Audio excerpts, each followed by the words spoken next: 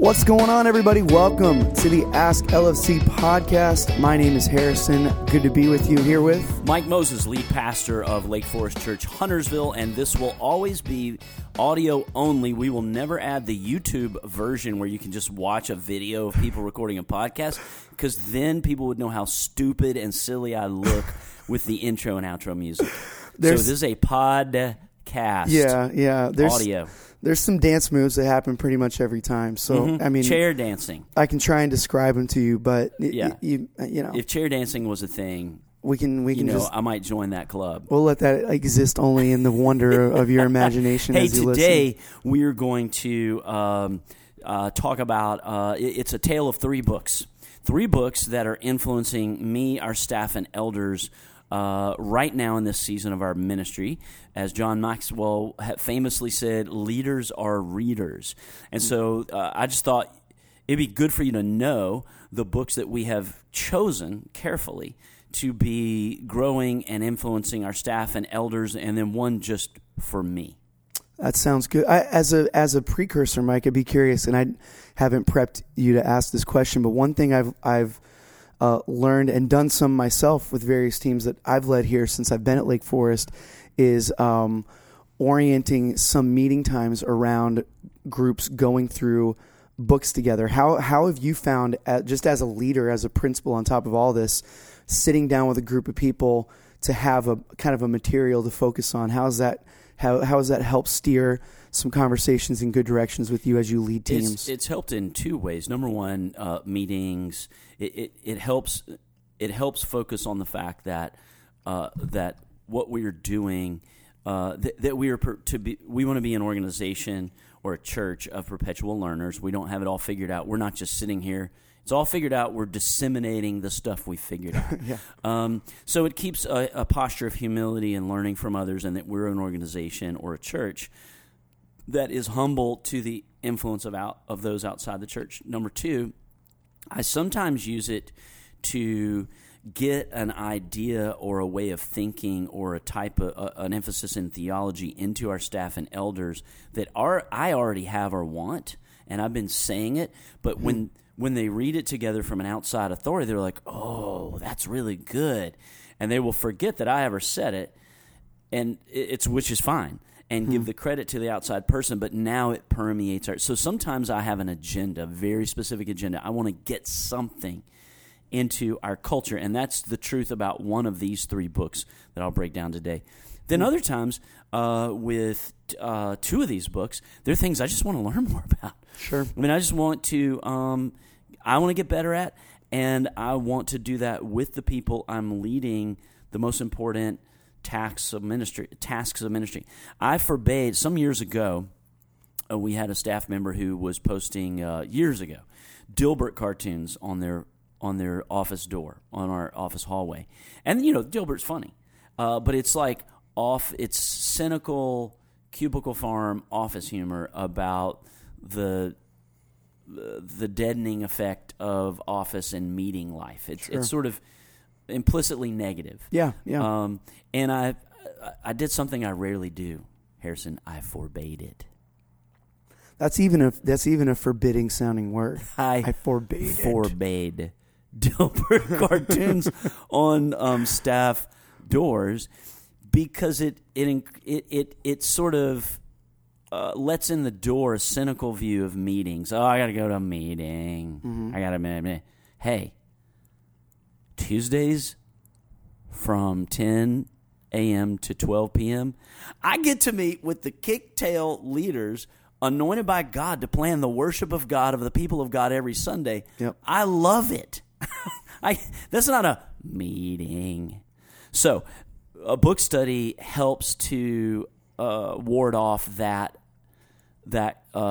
creeping, cynical view of when you get people together about important a meeting is getting the right people in the room about important matters to move forward, in our case regarding the people of God and their discipleship.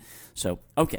That's all. What I've Interesting enjoyed. question. What I've enjoyed about it, and we're going to talk about it a little bit today as well. And as I've led some groups through some books of my own, I have a little stack over here, some different ones that I've enjoyed over years walking through some folks. And it's really nice to, again, like you're talking about, to kind of ward off some of even the staleness that can creep into a meeting. No matter, you do any activity weekly, twice a month.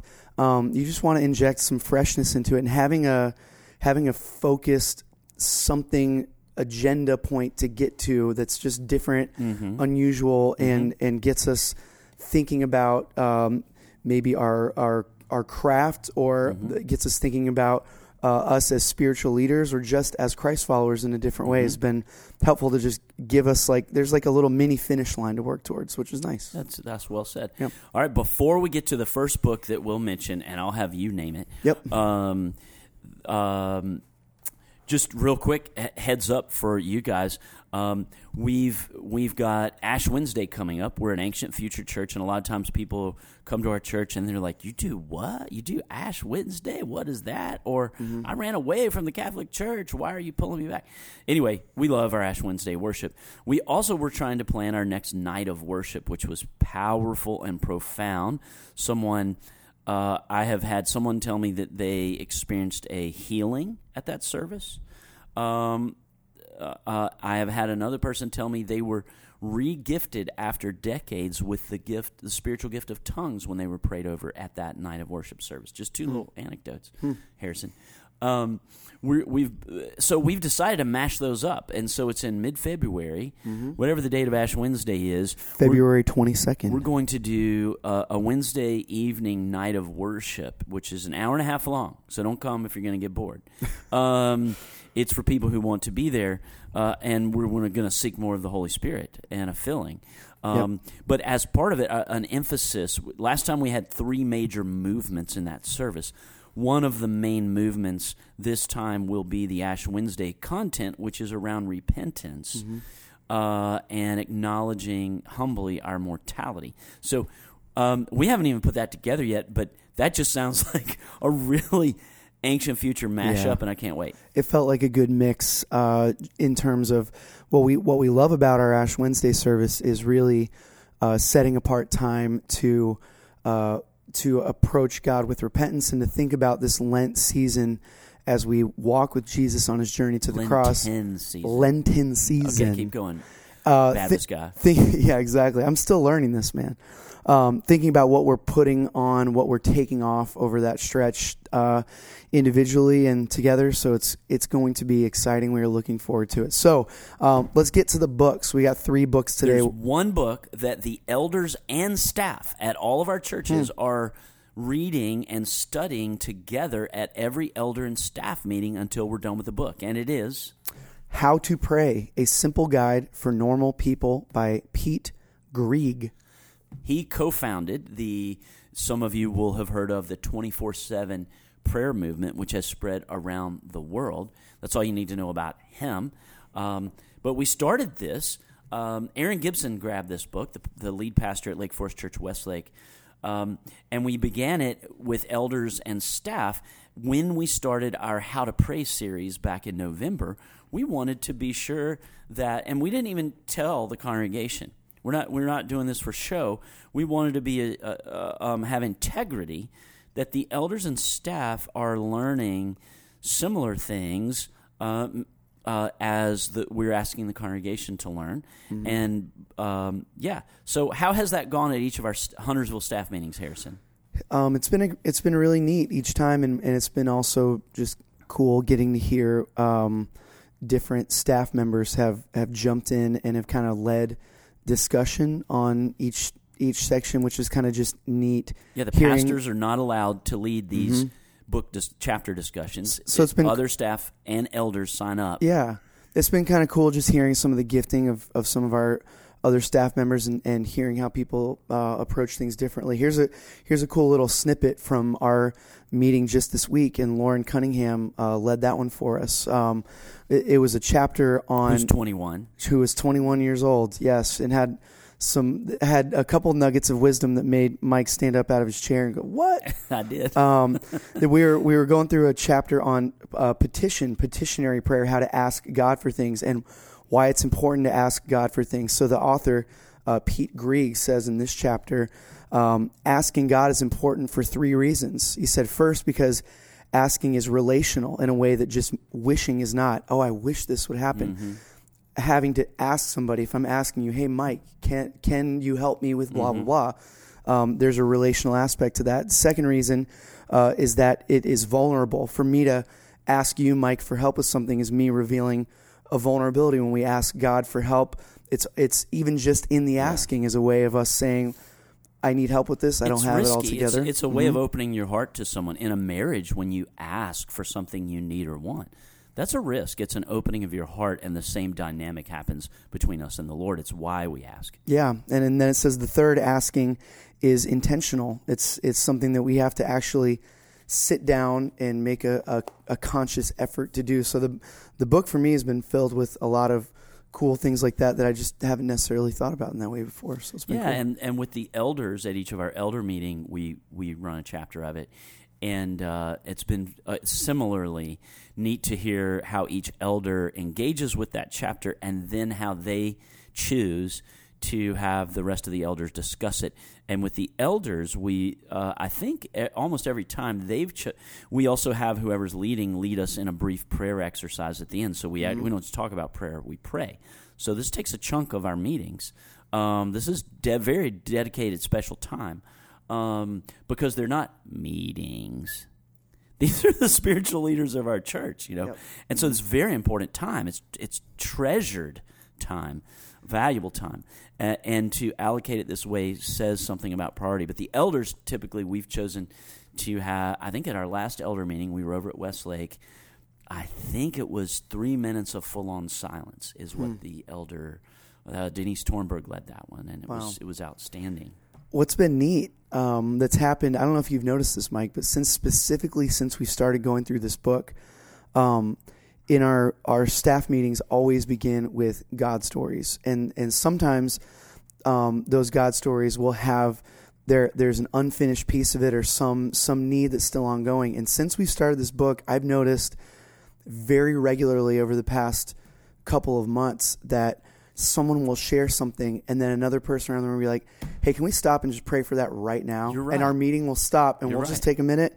Someone will pray for whatever the thing is, and then we'll move on. But like the regularization of prayer, that I feel like that was one of the early chapters too. Yeah, it was kind of concurrent with, and now it's just been more normal. I hadn't noticed that. Thank you for naming that. I didn't until I just thought about it in connection with this book. The second book we'll mention today that is influencing your church staff, and particularly who are influencing you if you're a part of Lake Forest Huntersville.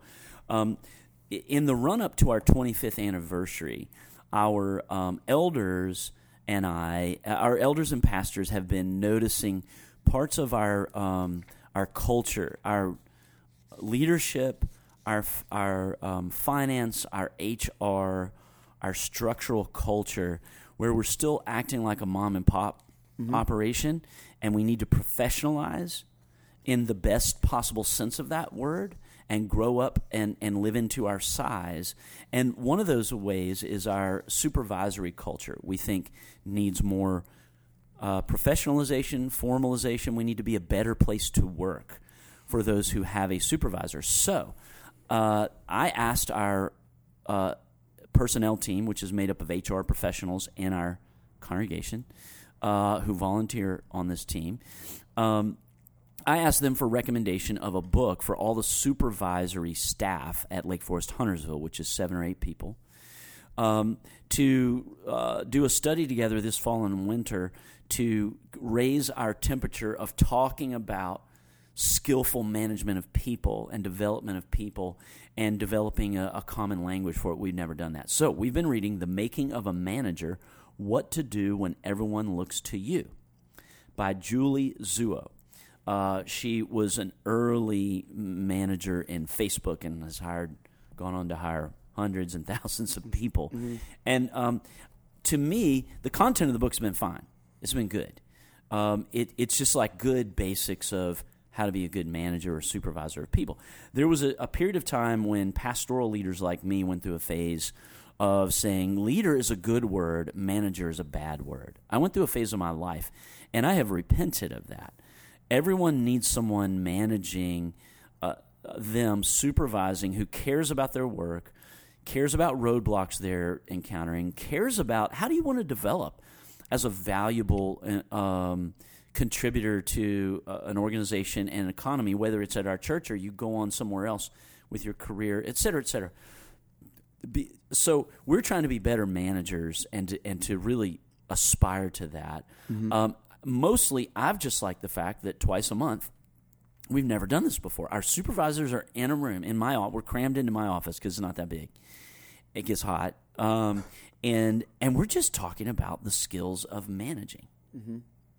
What's that been like for you? Well, we've talked about this some, Mike, but some of the coolest stuff of that, I think, has been an opportunity, number one, to see, even though so many of the ministry teams that we lead are different, and we focus on such different areas, that there have been such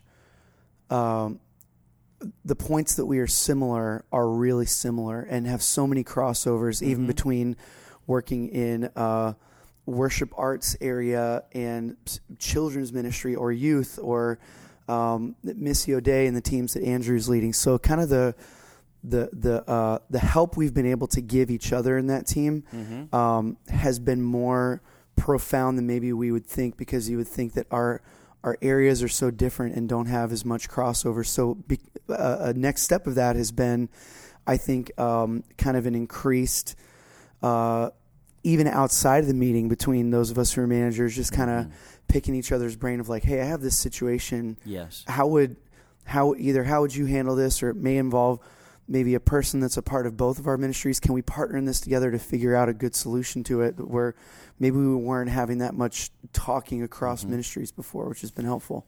You're right. And we, our HR team instituted something at the same, a year ago. I don't know if I've mentioned this here before. To be a kingdom of God oriented workplace, like I'm never embarrassed when a congregation member goes, man, how come the church employees get all this vacation and pretty generous retirement benefits and a sabbatical every 6 or 7 years? I don't get that. I'm never embarrassed at that. I'm like, we have an opportunity to put as best we can tell, kingdom of God values into our workplace. And that includes our HR team has started using a non-industry specific employee survey annually of how are we doing as simply a place to work, a good place to work. Yep. It's by the Gallup organization. And as I've mentioned this, a number of people in our congregation have said, oh, yeah, I don't know if it's B of A or Wells, one of the major banks. Oh, they use this. Somebody else uses it for their manufacturing company, et cetera. It's a short survey that asks employees, carefully developed over many years and well-researched survey of how are we as a place to work. And we took it the first year, and the number one thing we found, our employees are all like, dude, we're all in on the mission. And if we had not scored the highest possible score on that, I should have been fired. However, the number one weak point was I would really like more work-focused meetings with my supervisor. And we were like, oh, dang, that's right. We're so informal and mom and pop, and we're trying to be relational. Hey, how you doing? That we don't get around to work-focused, goal-focused. So that's how we've been growing in the last year, and we just took the survey again, and our staff said every measure except one improved of a good place to work. So we were super encouraged by that, and the HR team is analyzing that data for the next focused improvement. Okay, one more book, and this one is mine. And this, I think I told you guys I was so struck hearing the most read Christian author in the last generation is Max Lucado. Probably a lot of people listening have heard the name. If you've been a Christian for decades, you've likely read one book or heard him speak, and he's like America's Christian pastor guy in a devotional sort of a way. I heard a podcast where he was interviewed about his book. His most recent book that came out last fall is called Help is Here, Finding Fresh Strength and Purpose in the Power of the Holy Spirit. I can remember hole number 7 where my ball was in the rough in Lancaster, Pennsylvania, at the end of a conference I was at in October, when I was listening to this podcast, when he said at his age, he's in his mid-60s, after praying for several months for a fresh filling of the Holy Spirit and eagerly desiring the spiritual gifts, he received the gift of tongues for the first time in his life. Wow. I was like, oh, I'm getting that book. So all that to say, I finished the book on a recent study leave attached to a conference in Orlando, and I recommend the book highly. It's just part of I'm sequentially reading books on the Holy Spirit, you all, and it's informing my preaching and teaching and leadership and just my own personal life. And I have a certain prayer that I'm praying every day, and I'm been led to pray this prayer for months with the Holy Spirit. I won't tell you exactly what the prayer is, but I'm doing that. And just two things I make notes in book jackets when I read, the things that, like 10 years from now, if I want to go back and go, what did I get out of this book? And so here, I'm just going to mention two. One of his suggestions of being relational and familiar with the Holy Spirit often, asking for the Holy Spirit's help, the helper, Jesus said, and then expecting it, is ask the Holy Spirit by name questions and for revelation when meeting with people as their pastor. And I'm doing that now. I had been doing that generically at my best as pastor. When I meet with someone, I would say, Holy Spirit, I learned this prayer from, I forget his name. I just lost it again. Not Dan Allender, but whoever he was influenced by. And to pray, Holy Spirit, would you just please connect with the Holy Spirit between me and the Holy Spirit and this other person and bless them through our time together. I'm now being more specific. Holy Spirit, would you even give me some form of revelation or insight that is specific to what this person needs, whether they know it or not, in our time together? So that's one thing. I think a biblical eye-opener that Lucado emphasized was, and this was toward the end of the book, he saved it for the end, because those who are seeking more of the Holy Spirit are often looking for a word or guidance, or it can devolve into wanting a feeling or an experience all the time. And if I don't have that, I must not have the Holy Spirit. We want to stay away. That's why I've been afraid to emphasize the person and work of the Holy Spirit, but I'm not being afraid of that anymore. But we'll just always say, stay away from the danger of over-personalizing it. It's about the Holy Spirit telling me which cereal to pick out of my pantry. The Holy Spirit is that's not beneath the Holy Spirit. The Holy Spirit's a friend. And if a friend is with you at the pantry door, you're like, is this like a frosted mini wheats day or a granola day, you know? Yep. But the Holy Spirit's priority, he says, is communication of the gospel. And he gave a statistic in the book of Acts of how many times it says they were literally filled with the Holy Spirit, or the Spirit came upon them, and the purpose in the moment was powerful communication of the gospel. And of course, when the Holy Spirit first comes in Acts, when Jesus says, wait, and the Holy Spirit will come on you, and what's the purpose that he said in Acts 1:8? You will be filled with the Holy Spirit, and you will be my witnesses, proclaiming the good news of and the person and work of Jesus Christ. So that was really helpful to me. It was very focusing, Harrison, that the priority of the Holy Spirit is the communication of the gospel. And that's very focusing for me as I lead our church to continue in this emphasis as we walk through the book of Luke the first half of this year. There's only one problem with that, Mike. I'm not sure the story you told at the beginning was totally accurate, because you had previously said you only hit golf balls in the fairway, and you never end up in the rough. When did I say that? I don't know. Maybe I'm misremembering it. I don't think I've ever said that. I thought I heard you say fairway to green, fairway to green. No, that's all you That hit. would be the biggest lie I've ever told. However, I did play Friday. Fridays are my day off. I played with my mentor, Ken Schultz. Love him. And we were thrown in with two guys who were up from South Charlotte at the Tradition. It's a public golf course in University area. So you hit the rough once or twice that day? Once or twice. Yeah. Okay. But not that often, because as it turned out later in the afternoon, these were two good guys we got thrown in with randomly, and usually when they find out mid-round that I'm a pastor, they finally get around on like whole. I prefer for it to be later in the round. Yeah. I try to stay. I'm evasive for a number of holes, as many as I can be of what I do, and then I tell them, and I think I've mentioned this before. It's priceless. To watch the look on their face as they rewind and they're thinking of all the GDs and the mofos and they've been dropping everywhere, which is like part of most people's golf game. It's just, I love it to death. It's so much fun. But these guys were not like that. They were just really pleasant, congenial, seemed like solid dudes, and their language was clean. So when they found out, the guy's like, "Oh, what church?" Blah blah blah. Anyway, long story short, one of them is a leader in a church in South Charlotte that was planted about 6-7 years ago, and I coached that pastor Wes as he planted that church in a sister denomination of ours, Waypoint Community Church. And so Pastor Wes texted me just yesterday, and he goes, "Hey, one of our Waypointers told me." You have pretty strong golf game. Nice. Yeah. So nice. I did play well Friday. Oh, that's awesome.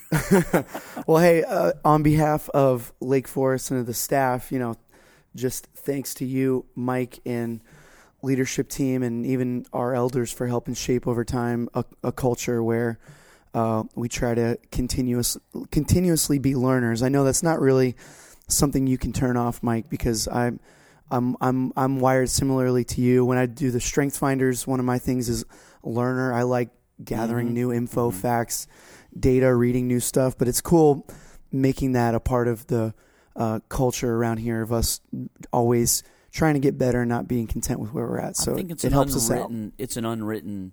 We attract staff and elders and congregants who value learning. I think because it's an unwritten just part of who we are, and I love that about our church. Sure. And you guys, and we'd love to hear if you email us. What's it again? AskLFC@lakeforest.org. Books that you've been reading that are in any directions of what we've been learning together as a church over the last year that you might want us to give a shout out to the rest of our listeners regarding. Hey, love you all. I'm looking forward this Sunday to continue our series looking at Jesus in the Gospel of Luke. See you then. Yeah.